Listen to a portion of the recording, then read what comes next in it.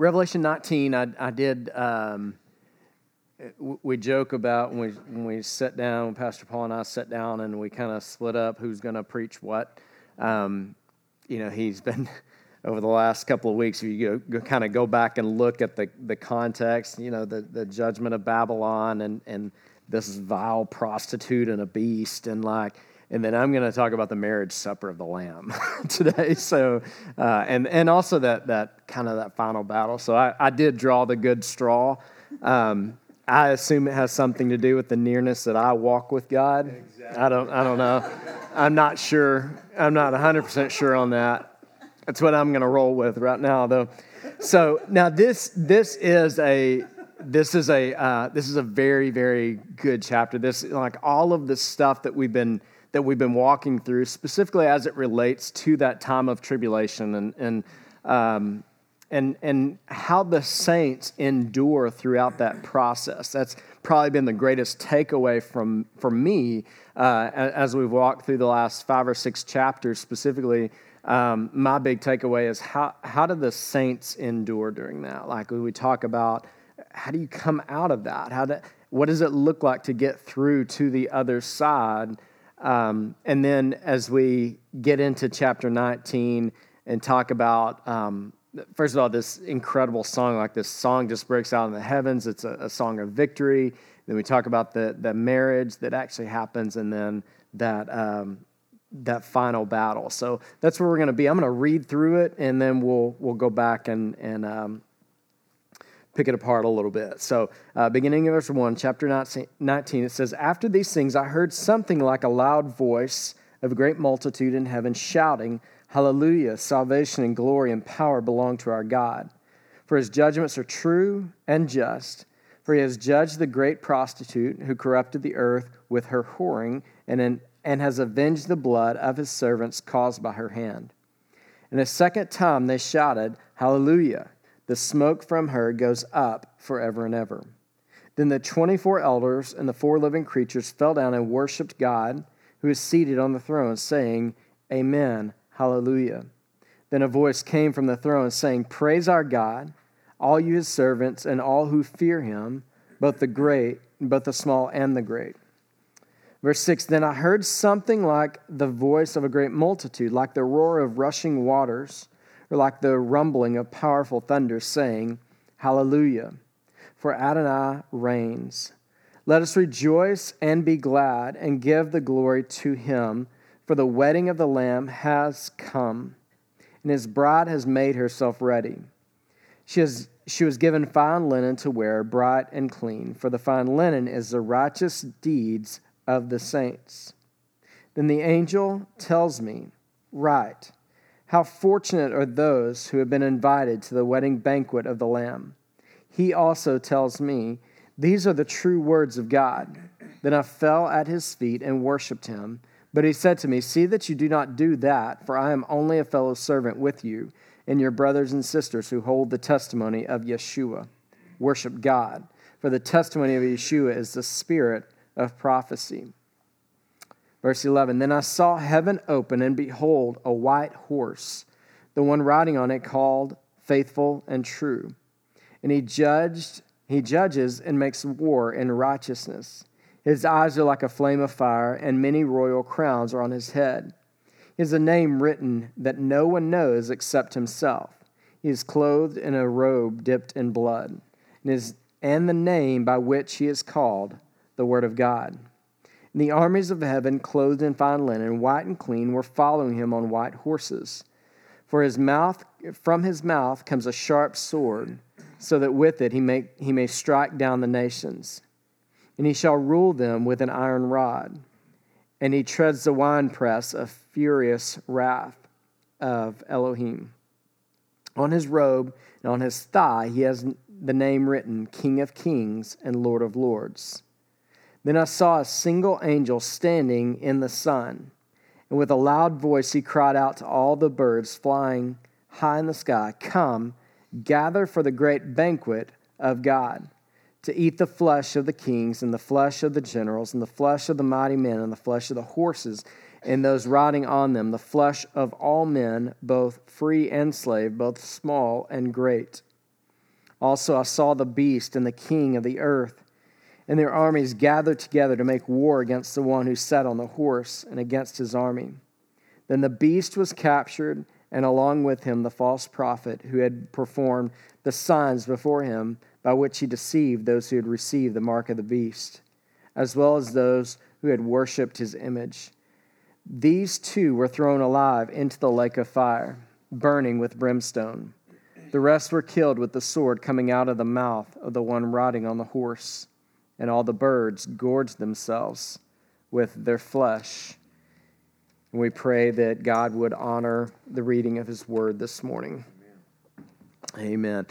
Okay, so a couple of things that come out of the first section. So there's kind of three different parts to this text that we're gonna take a look at. The first part of it is it's a song that is being sung by the multitudes. Where have we seen the multitudes before? We've kind of seen this scene before. Remember, back at the very beginning of the book, when John was first kind of translated into that place where he saw multitudes and multitudes of people, and they were surrounding a throne, and at the throne were these 4 living creatures and the 24 elders. They were all surrounding, and they were giving their worship to the one who is seated on the throne, that we know to be Yahweh. So this song is breaking out, and chapter 19 starts out saying, after these things.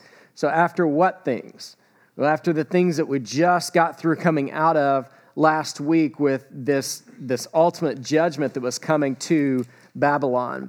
And so as he judged Babylon and the fallout of that, then we slide into 19 and this song.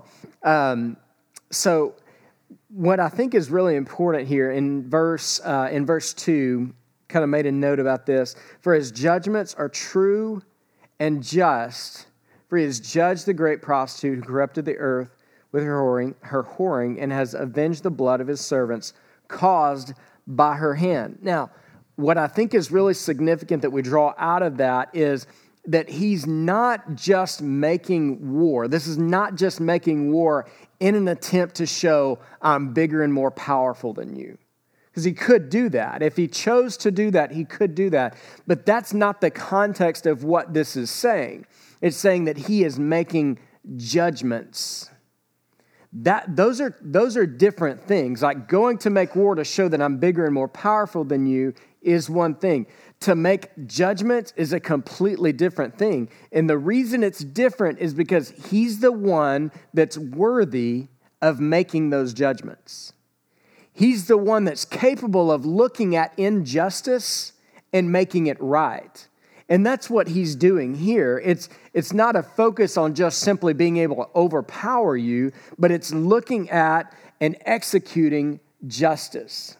He is the great judge. So this song that's being sung is being sung about his ability to make right the things that have been made wrong in the past. So, and then as we slide down, I really want to spend the bulk of our time here kind of talking about the wedding. The first part is just, it's this song. I don't have a lot of explanation to give you about the song. It's similar to other songs that we've heard sung throughout this book up to this point. They are singing, they are shouting, they are praising and rejoicing on the fact that the one who's capable of making the judgments and setting things right is doing so. So we praise him for that. Amen? So then as we get down to verse 6, it says, Then I heard something like the voice of a great multitude. So again, he's hearing the multitude of people, like the roar of rushing waters, or like the rumbling of powerful thunder, saying, Hallelujah. Now, this is pretty significant. In the first 6 verses of chapter 19, we see the word hallelujah repeated 4 times. Okay? Now, the reason why I found that to be really significant here is it's the only 4 times in the entire New Testament that hallelujah is used. I thought that was really interesting because there's a lot of times when people are giving their praise to God, but which is what that means. That's what the word literally translates as, is to praise Yahweh. That's what it means. It's only 4 times in the entire New Testament that that word is used. So when we talk about the wedding of the Lamb, this is something that for me, over the course of this study in Revelation, has come. I love the imagery of it, like just to think about that day and to think about that moment. But then when you see how prophecy laid this out and how Yahweh executed all of these things to come about to this. This is almost like the culmination of all things. So Pastor Paul has talked to us about when the nation of Israel, when the children of Israel decided to rebel against Yahweh, and he then wrote that certificate of divorce to them. He divorced that nation. He exiled them. He pushed them away.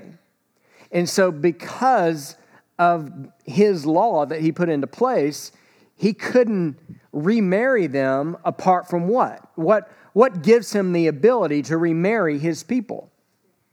Death does. And ultimately what we know is Jesus gave him the ability to remarry, to take his people back. So Pastor Paul alluded to this, I believe it was last week, he kind of referenced this, but I want to read it to you from the book of Hosea. I love this text. I love this passage. Hosea was a prophet of God who had a very, very challenging calling on his life. He was a prophet of God who was told by God that you're going to go marry a temple prostitute.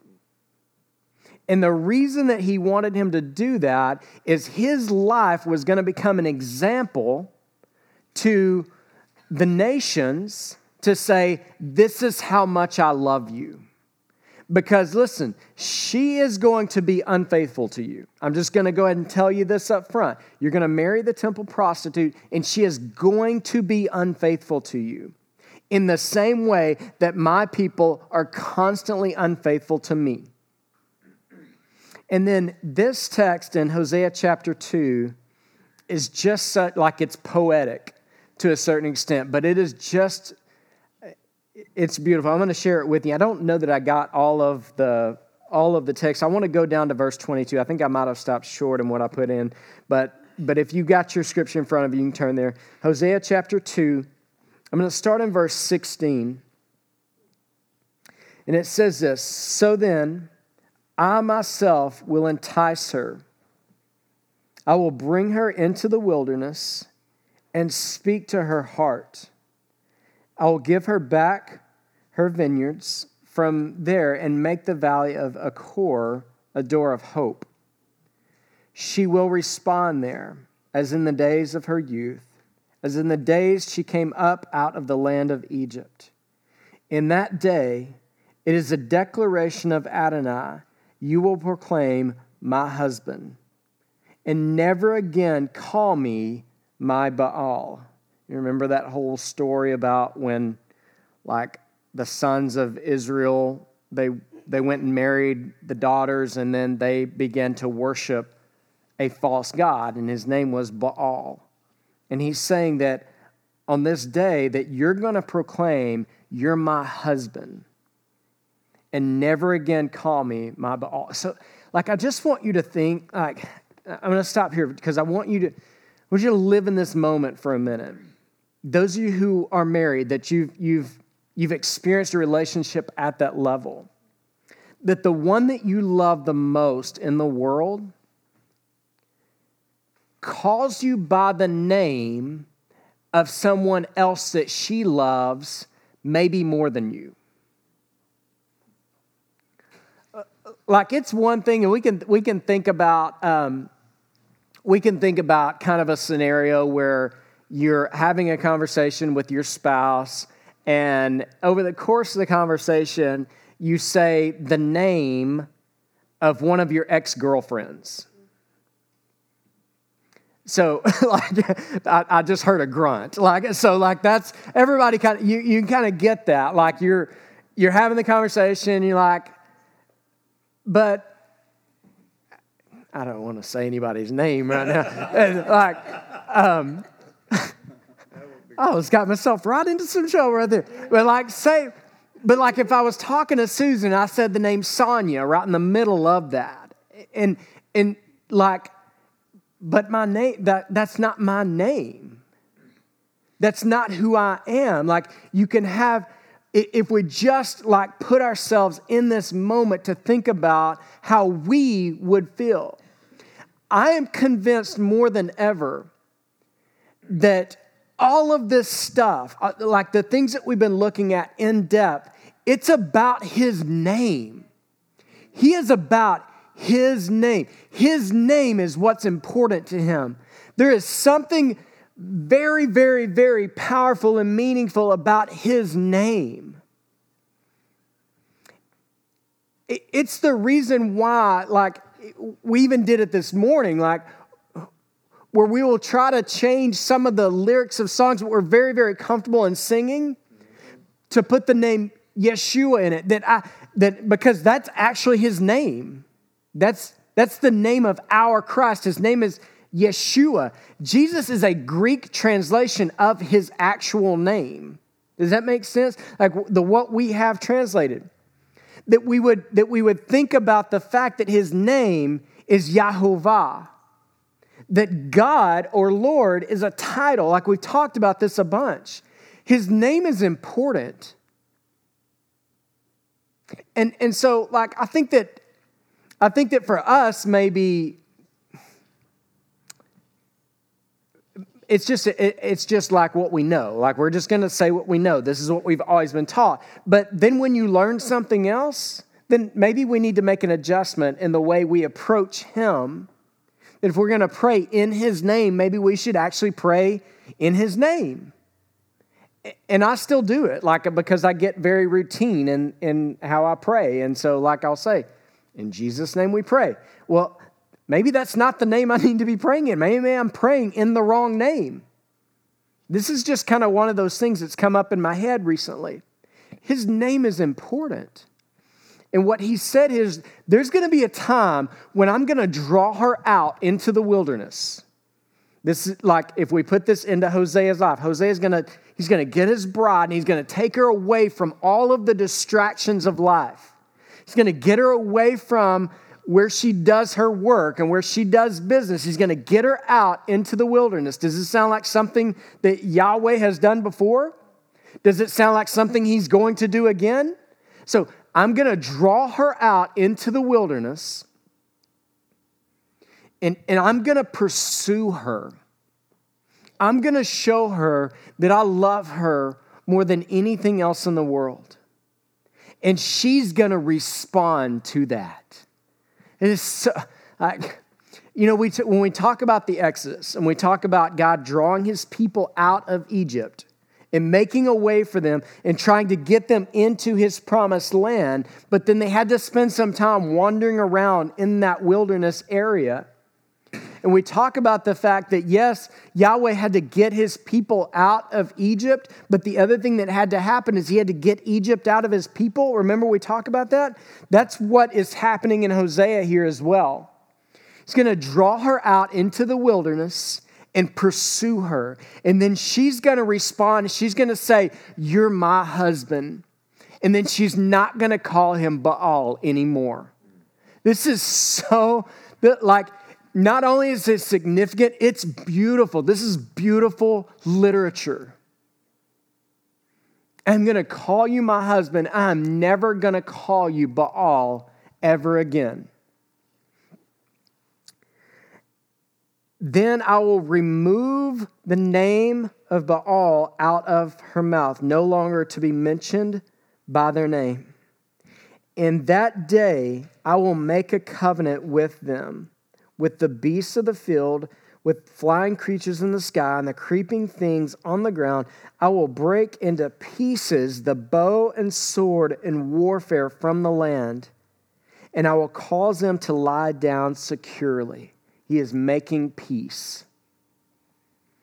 He is making things right. This is the same thing that we saw right at the beginning of Revelation 19, where they're rejoicing because the one who is the judge is now making judgments and making things right. That's what he's doing in Hosea right here also. He's making things right. Verse 21, then I will betroth to you, I will betroth you to me forever. Yes, I will betroth you to me with a righteous justice, covenant, loyalty, and compassion. I will betroth you to me with faithfulness, and you will know Adonai. That is incredible. To know the backstory of Hosea, to know I'm going to use your life as an object lesson. You are my prophet, and this is what I'm going to do with your life. And then to know that it comes all the way full circle back to this, that is a perfect picture of Yahweh pursuing his people and drawing them back to himself, and then ultimately remarrying them. And this scene in Revelation 19 it's the culmination of all of those things. It's all coming together at this point in Revelation chapter 19, starting in verse 6, and that's where we are. So now, where I got, because I have a tendency to kind of do this, where I get bogged down when I'm studying, we get to this point, and I read Hosea, and I see him like pursuing and chasing after and bringing his people to himself. I got to this point and I said, so who will be there? Because I think that's what's important here. Who's going to be at this marriage? Susan talked with the kids about, like, you don't get to go to a wedding unless you were invited. Like, that's pretty important. Like, outside of that, you're what they call a wedding crasher. Like, and those people, like, that, if you're found out to be a wedding crasher, then, you know, like, you cause problems there. So, like, you don't want to be that guy that's just, like, showing up. Hey, I heard there was something going on over here. So, but you need an invitation. When you have an invitation, then you walk in, like you may go to a place and there's like a place setting for you. It has your name on it and your family's name, and that's where you're to set. And it's very elaborate, and it's such a significant moment in time. So that invitation is really, really important. And in verse 9, it says that the angel spoke to him again and said, how fortunate are those who have been invited to the wedding banquet of the Lamb. And that's where I got stuck. How fortunate are those who have this invitation to this event that has been planned and has been orchestrated, and all of these things have been done to get to this moment in time. And this angel speaks up and says, how fortunate, how blessed are those who have an invitation. So then my question was, who's invited? Who's supposed to be here? And that's where I got stuck. So when we get to the point where I'm running out of time and I say, then there was this big battle that honestly is pretty anticlimactic. I'm just going to be honest with you. If you've read it, it gets down there and the horse shows up and he's on it and he's got a tattoo on his thigh and the sword coming out of his mouth, and then literally nothing happens. He takes them captive and throws them in the fire. That's it. I mean, that's like, there's horses with saints and warriors behind him, and then the beast and the false prophet are there, and they're like ready, and like he speaks to them and they disintegrate. Like, you know that the scriptures say that he literally holds the world together by the breath of his mouth. Like, what we know about physical matter, things that make us up, things that make the trees up, and like all the components that go into holding this building up. If you did any studying into like what makes matter its thing, he holds that stuff together with the breath of his mouth. So when the battle comes, when the war comes, this end of days type thing that people have made movies about,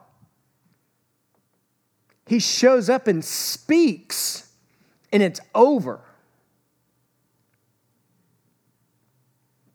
The beast and the false prophet are thrown into the lake of fire like he promised, and the rest are wiped out by the sword that comes out of his mouth that is the word of God.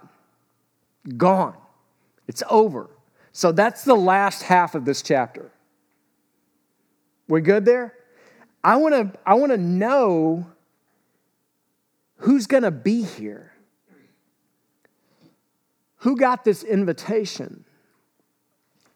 And I'm going to read you a few different things in the book of Romans and then try to tie it together if at all possible. Okay? So I'm going to start in Romans chapter 9. I'm going to read from Romans chapter 9, a couple of different things, and then in Romans chapter 11. I'm just going to read these texts to you, and then we're going to see if we can make some sense of something that's been a little bit confusing to me in the past. Okay? Are we good? Okay. So in Romans chapter 9, I'm going to start in verse 6. It says this: "But it is not as though the word of God has failed, but not all those who are descendants from Israel are Israel." That's important. Not all of those who are descendants from Israel are Israel. "Nor are they all children because they are Abraham's seed. Rather, your seed shall be called through Isaac." Verse 8, "That is, it is not the children of the flesh who are children of God. Rather, the children of the promise are counted as seeds." Okay, so now jump over maybe just a column. It's a column in my Bible. To verse 25. Okay, so Romans chapter 9, beginning in verse 25, it says this: "And as he says also in Hosea, I will call those who were not my people, my people." I love this. "I will call those who were not my people, my people. And her who was not loved, beloved. And it shall be that in the place where it was said to them, 'You are not my people,' there they shall be called sons of the living God." This is good news. This is the gospel, okay? Isaiah, verse 27, Isaiah cries out concerning Israel, "Though the number of the sons of Israel be as the sands of the sea, only the remnant shall be saved. For Adonai will carry out his words upon the earth, bringing it to an end and finishing quickly." That's what we just talked about at the end of chapter 19. And 29, "And just as Isaiah foretold, unless Adonai had left us seed, we should become like Sodom and resemble Gomorrah." Verse 30, "What shall we say then? That Gentiles who did not pursue righteousness attained righteousness, that is, a righteousness of faith. But Israel, who pursued a Torah of righteousness, did not reach the Torah." Why? "Because they pursued it not by faith, but as it were from works. They stumbled over the stone of stumbling, just as it is written, 'Behold, I lay in Zion a stone of stumbling and a rock of offense, and whoever believes in him shall not be put to shame.'" Hold on to those two texts. Now jump to chapter 11. Over in chapter 11, let's start in verse 17. It says, "But if some of the branches were broken off, and you, being a wild olive, were grafted in among them and became a partaker of the root of the olive tree with its richness. Do not boast against the branches, but if you do boast, it is not you who supports the root, but the root supports you. Jeremiah the prophet is the one that talked about Israel as though it was this wild green olive tree. Okay, so that's kind of a little bit of a reference point here. Now, jump over in chapter 11, jump over to verse 25. It says, "For I do not want you, brothers and sisters, to be ignorant of this mercy, lest you be wise in your own eyes, that a partial hardening has come upon Israel until the fullness of the Gentiles has come in. And in this way all Israel will be saved, as it is written, the deliverer shall come out of Zion. He shall turn away ungodliness from Jacob, and this is my covenant with them when I take away their sins." Okay. Now, I wanted to share those references with you as we think about who's invited.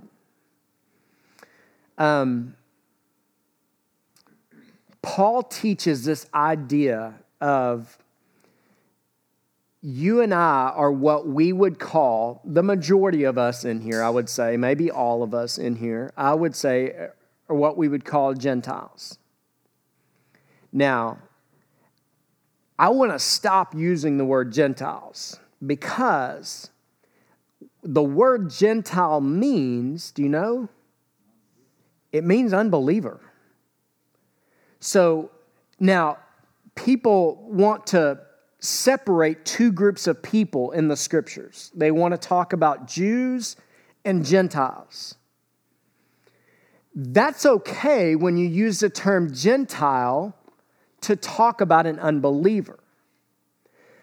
But what Paul is making a very, very clear case for here is that even those who are of Israel are not all of Israel. Because those are people who believe in the promises of God.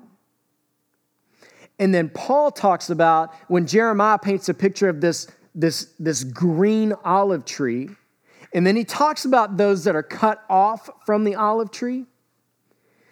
But then here in Paul, who's referencing Jeremiah, talks about branches that are picked up and grafted into the olive tree. Now, one of the things that I learned this week that blew my mind, the process of taking a wild shoot, connecting it to a root or a tree, something that's established, wrapping it on, and when that wild shoot connects, when it bonds to the new tree, you know what that technical term is called? Zion. What?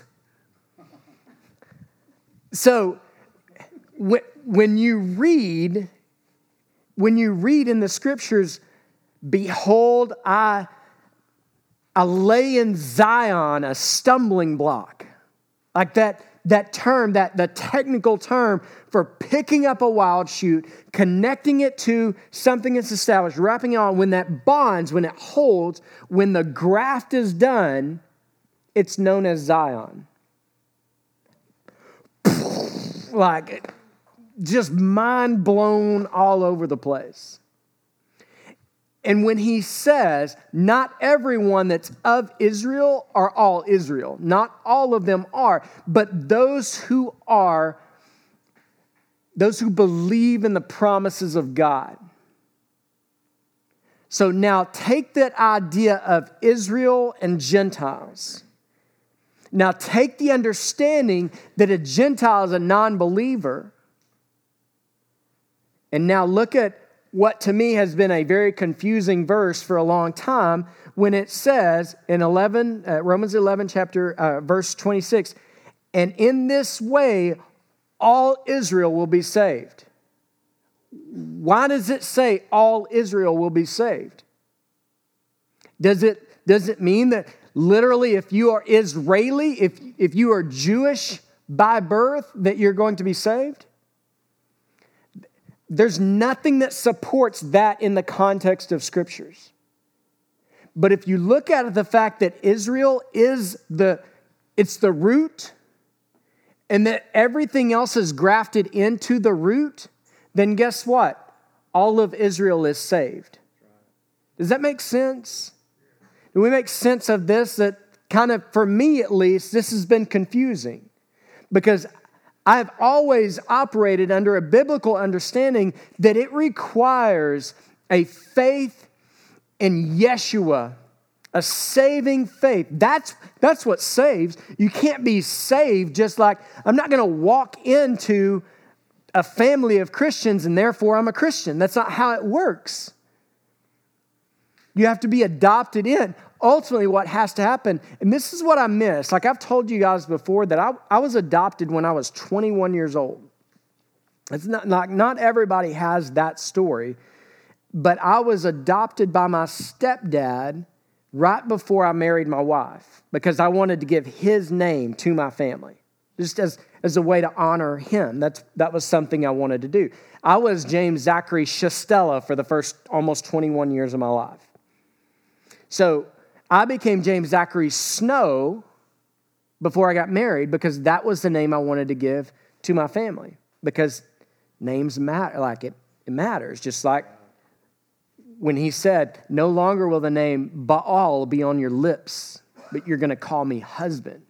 So names matter. So I was adopted. Now, during that process, I studied because I wanted to really know. I'd heard about this theology or this doctrine of adoption, but I wanted to know, what does the scripture say about us being adopted into this family? So I spent a lot of time studying the doctrine of adoption. What does it mean to be adopted into his family? What I completely missed in that process was this idea of being grafted in. Like adopted children, this is beautiful too, but adopted children have full rights as though they were legitimate children of that family unit. Meaning you're not a second-class citizen. You're not here like we felt bad for you, so we brought you in to have a meal with us. That's not what adoption is. Adoption is as though you were legitimately born into that family. There is no difference at all. And this is truly, truly significant when you start studying the legal ramifications of being an adopted child. And that's what we did. My stepdad we went through a full adoption process when I was almost 20. Well, I was 21 years old. It was right before I turned 22. We went through a full adoption process. I could have gone down to the courthouse and had my name changed, right? I'm a grown-up. You just go down there and you say, I want to be this person, and you pay some money and they give you the documentation you need to go get a new Social Security card and get your driver's license and all that stuff. But that's not what my dad wanted. He wanted to adopt me. And I can tell you, I've told this story before, but we didn't have much growing up. My dad did not have the money to pay for an adoption process, but it was that important to him that we do that. Now, when you start studying the legal side of things with adoption, it's hugely significant because anything, and that's where it gets into the teaching on being heirs of Yahweh and co-heirs with Yeshua. To be a co-heir with Yeshua, you know what that means? It means you get what he got. You know what he got? Resurrected. You know what we get?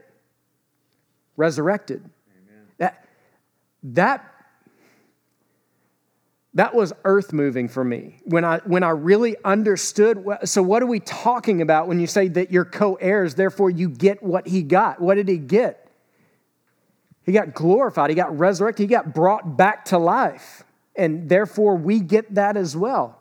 That's huge. But even during that process, I didn't understand this idea of the grafting. But that may be more significant even than my understanding of adoption now. Because once that graft is done, it's not just like bringing somebody into your family, but things start growing together. It gets to the point where you can't figure out where one ends and the other begins. That's the process of grafting. That's what happened to those who were Gentile by birth, but believed in the promises of God. And what he said was, like, Gentiles gained a righteousness that they didn't have. Why? Because of faith. They gained a righteousness they did not have because of faith. But then there are those who are natural born into this, that they try to achieve righteousness by Torah. I mean, they tried to do things to get this righteousness. The problem is, what Paul said here is they didn't understand Torah. Torah is put into place. That's teaching and instructions for us are put into place not to make God love us more. But in doing them, we will learn to love Him more. That's response. That's proper response to Torah. Which, by the way, as we repeat over and over again, doesn't mean law, but means teachings and instructions. So they try to achieve a righteousness by doing Torah. People do this all the time. Like, I don't want us to turn up our nose and say, well, that was foolish. People do this all the time. We do things all the time to try to gain God's favor by the things that we do. But what he said is righteousness, you can't do it that way. And he also talks about branches being cut off. But even branches that are cut off can be grafted back in. So when he talks about in 11, it talks about that a partial hardening has come upon Israel until the fullness of the Gentiles has come in. That I believe we're going to get to a place where, because of his great love for humanity, for his people, and as he draws people to himself, that this hardening will start going away. And I believe that the more we exercise a faith that is based off of the scriptures, the more the hardening will go away. And ultimately, we're going to come to a time and a place based off of the scriptures that we've been studying, that collectively as a people, God's people, that we're going to have to be willing to endure some things for the sake of his name. And what I believe is going to happen is the more we endure for the sake of his name, the more this hardening goes away. Because Israel will start noticing that those people who love Yeshua and call him Messiah are also willing to suffer for his name. And I think that causes that hardening to let up a little bit. Like you may not realize how significant your life is and the way you live your life and the way you execute your faith, how that may be part of the softening that Paul was talking about in Romans chapter 11.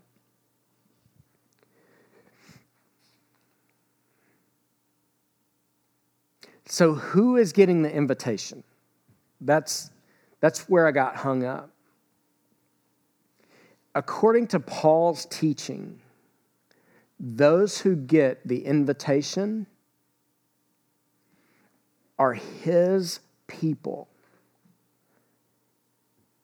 All of his people.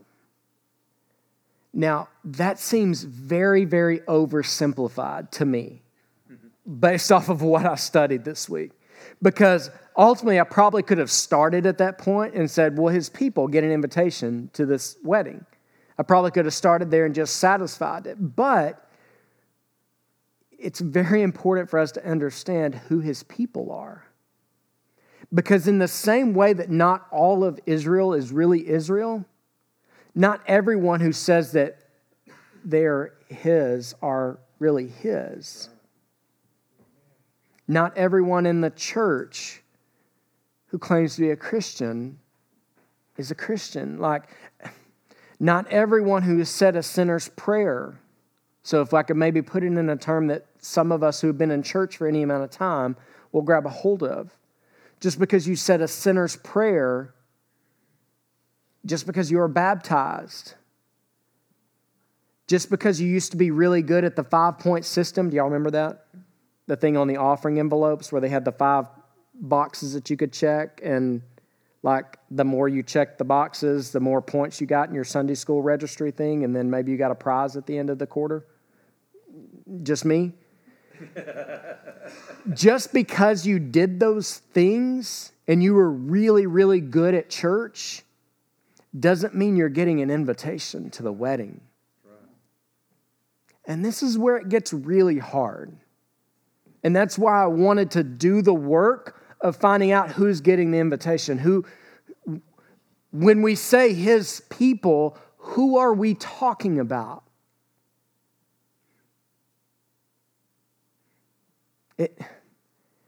There is going to come a time,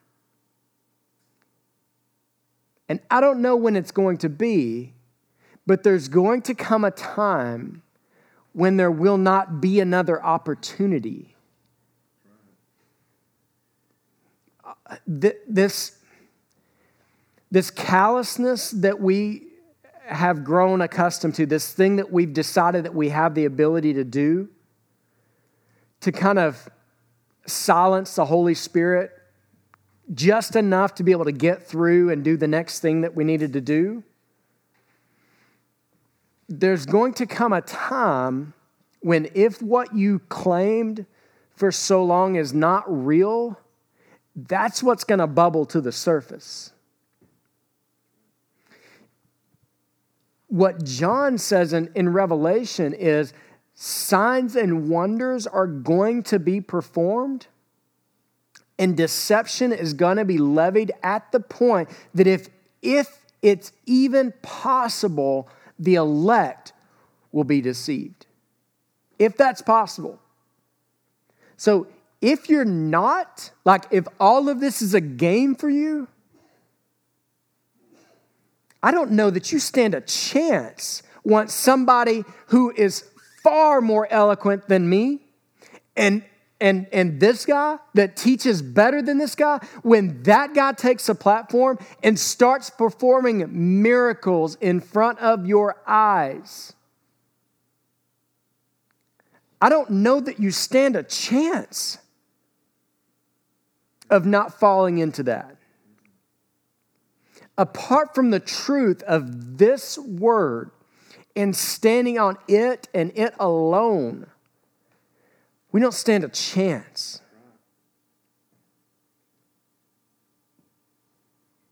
But because of this word, because of the Spirit that indwells his people, we can stand confidently and say, bring it on. Like you can do whatever you want to. You can kill me.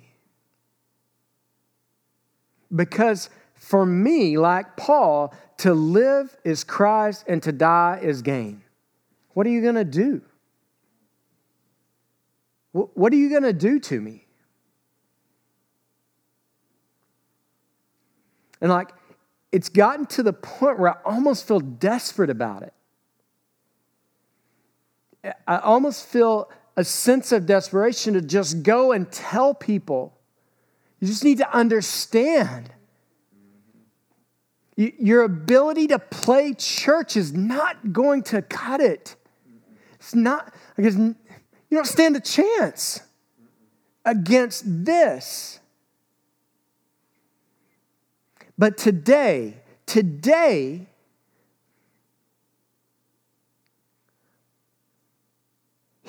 He may be calling you to this level of truth today.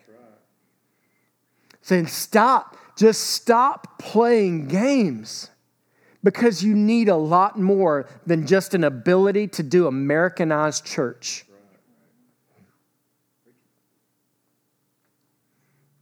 You're going to need more than that. You're going to need me. And as Matt prayed this morning, like, we're just here just asking, like, we just need your help.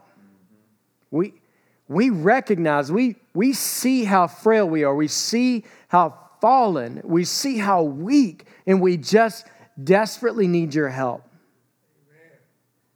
And I'm telling you that as the days go, the more and more and more and more we're just going to need him. In the way that he brought his people out of Egypt and gave them a period of time where they learned to trust and rely on him and him alone for everything, I think that that's what this is. What the scripture, what we've been studying over the last however many weeks, I think that's what it's teaching. When we go back and look at those 7 letters to those 7 churches in the beginning, you know what he kept saying over and over and over and over again? To those who endure, I'm going to grant for them, blah, blah, blah, blah, blah. To those who endure, I'm going to give them. That's that process of us just saying, I'm going to press into you. I'm going to press into you. I'm going to rely on you. I'm going to lean on you. I'm going to trust you, the one who's true and faithful. I'm going to trust you. We don't know how to trust God around here. I mean, let's just lay this out pretty plainly. We are not conditioned for that level of endurance. We're not conditioned for it. That there was a time when Yahovah's people were in a wilderness area with literally nothing to eat or drink. And the only thing that they had was a trust that he would take care of them. You and I are not conditioned for that level of trust. Like, we can say, it's like the example that I've given of the sun coming up. Like, I have faith that tomorrow the sun's going to come up. Because the truth is, if it doesn't, what am I going to do about it? Like, it's almost dumb faith, because the reality is, I'm going to have to trust that it's going to come up, because if it doesn't, what am I going to do? I'm going to lay down in the fetal position and get real cold until I die. And I almost feel, I want to be careful with this, but I almost feel the same way about salvation, when salvation for you is only about not going to hell. Because the truth is, like, that's easy. Talk to individual people. Talk to little people. Talk to your children. Hey, kids, you want to go to hell? Or you want to go to heaven with mommy and daddy? Oh, I want to go to heaven with you guys. That other place sounds awful. Okay, good. This is what you do. Listen, I don't want to talk any of you out of, like, whatever it is that you hold on to, but that ain't saving faith, guys. That's what I'm talking about, like the analogy with the sun. If we're just talking about not going to hell, it's easy to trust him and say, I don't want to go to hell. Because the bottom line is, at the end of it all, what are you going to do if that wasn't real anyway? But the faith that we're talking about here is pressing into him and trusting him for literally the next breath that you take. That there may come a time when you have to trust and rely on him and know that he's the faithful one and the true one, and that he's good, because your kids are hungry and haven't eaten in a couple of days. That's a different level of trust. And begging him and asking him for his grace and his mercy on your life and on the life of your family. That's a completely different level of faith. Paul said that the Gentiles stopped being Gentiles because of their faith. At that point, they were no longer Gentiles because they were grafted in because of their faith. But then he also said that there's another group of people who are the ones that I called out. I called them by name and said, I'm going to do all of this stuff through this nation. And he's saying, despite what I've done, they are still not my people because they try to do Torah. Not because they want to try to live it and apply it in a faithful way, but they just want to do the actions of it. And in doing the actions of it, I must be good. That is no different. And so I don't want you to think I'm better than somebody else, but that attempt is no different than trying to say a prayer in a certain way and thinking that was good enough. Saying a prayer in a certain way or being baptized or checking the boxes or whatever it is in our system that we have here is no different than the one who wanted to achieve the righteousness by doing Torah. It's not different. And the thing is, neither one of them are the people of God. So I wanted to know, blessed are those who receive the invitation. That's where I got stuck. I want to know, who are those people? Who are the ones that received the invitation? And the answer is, in short and in long, it's his people. Those are the ones that receive the invitation.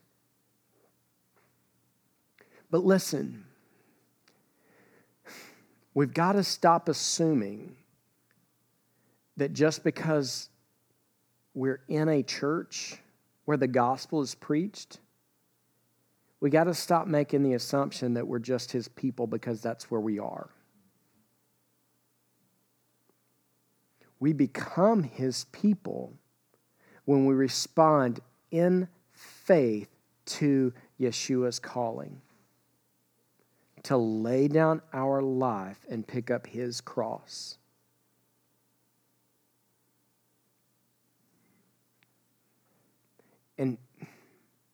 And I hope that this thought of this invitation that is, if you just go off the context of Scripture as a whole, there's not a ton of these invitations that are sent out.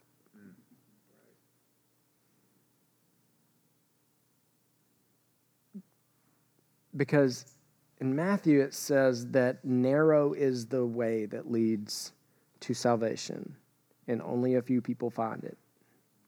But wide is the path that leads to death and destruction, and many, many, many people find that.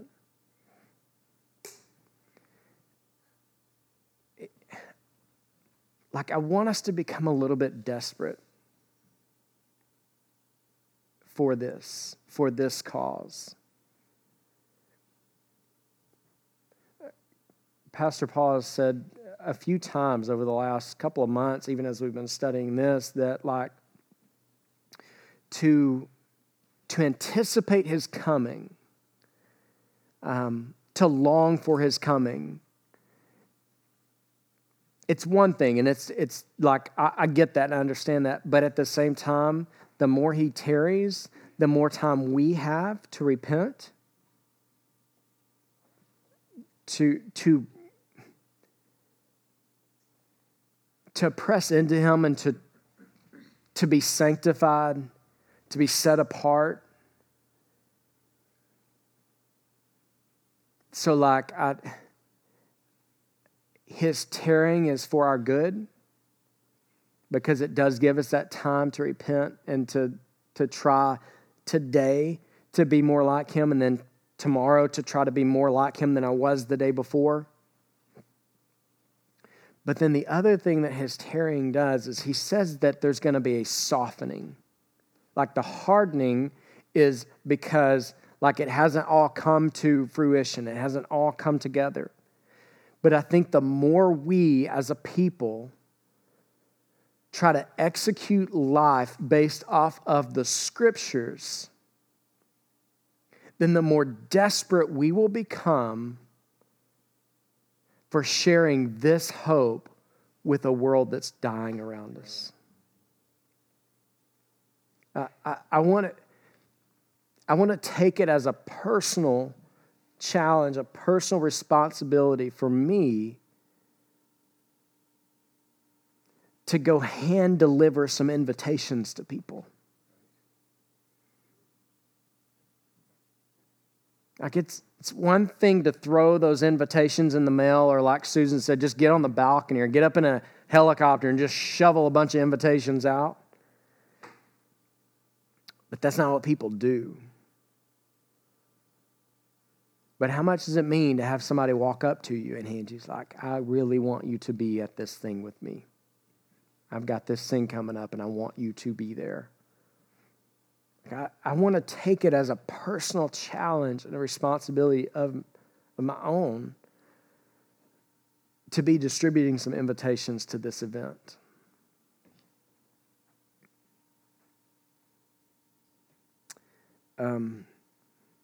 We talked a little bit about the final battle. I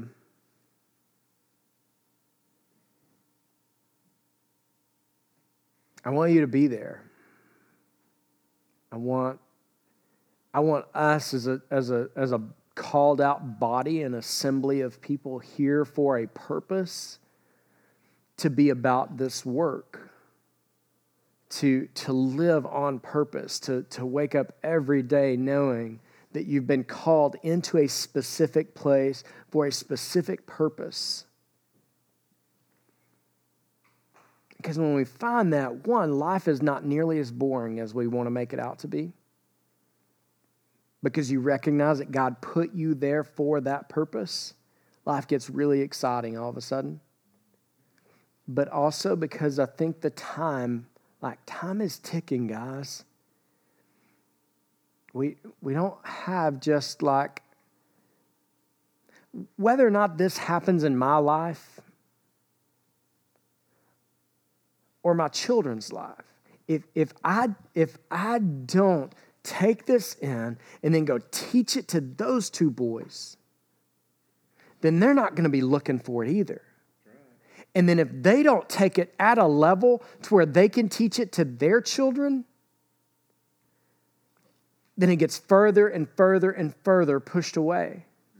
So this is not even about whether or not it happens in my lifetime. Now, I want to own the Shema. Like, teach this stuff to your children. Talk about it when you sit and when you walk along the way.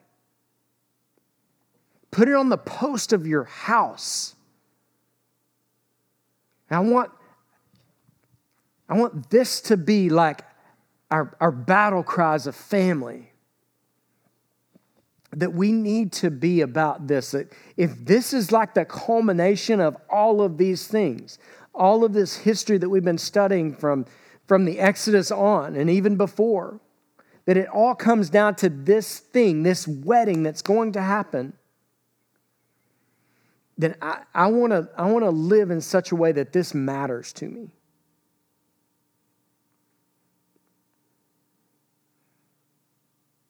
And I hope that you will too. And there's going to be a battle. It's going to be very, very, very quick. I said it's kind of anticlimactic. I don't really think it's going to be that when we see it. Reading it leaves a little to be desired, but it's almost like a lot of the things as kind of we think back on John's writings through this, when he talks about the scenes in heaven, it seems like they're downplayed. And I think it's because, like, how do you describe it?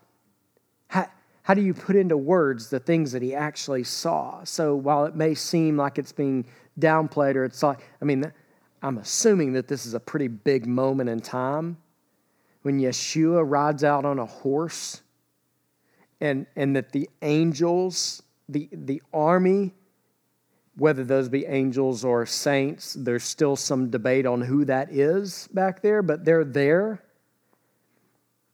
And then the beast and the false prophet, and they form their army of those who took the mark of the beast. And they come together at that moment and that place in time, and that we're there because we've already been assembled for this banquet. So we're there. I don't think that's going to be a small deal. And this is another piece of this that kind of, I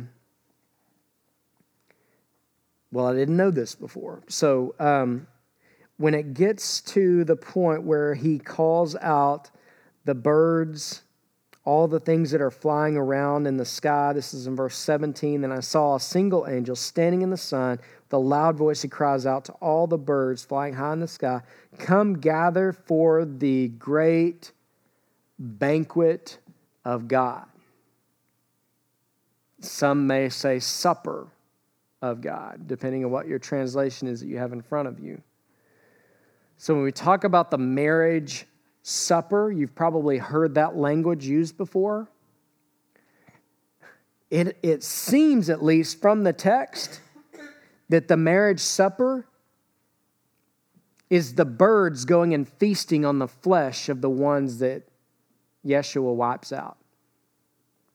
In my head, it's always been like, hey, we're going to sit down at this banquet table, and like there's probably going to be fried chicken there, I'm assuming, and probably banana pudding. Like it's all going to be laid out right there. And this is like the marriage supper, because like there's that big meal that you have at a wedding. What this says is the great banquet of God, the great supper of God, is this angel calling the flying creatures over to go feast on the flesh of those that Yeshua just wiped out.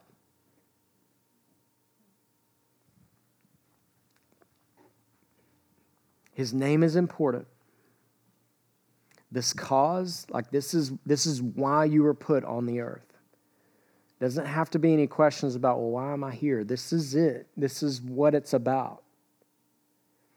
So I'm gonna pray for you. I knew that we would kind of fly through that last part, but I did want us to spend time talking about who was going to be there, because that's where I got stuck. Yes, it's his people, but who are his people?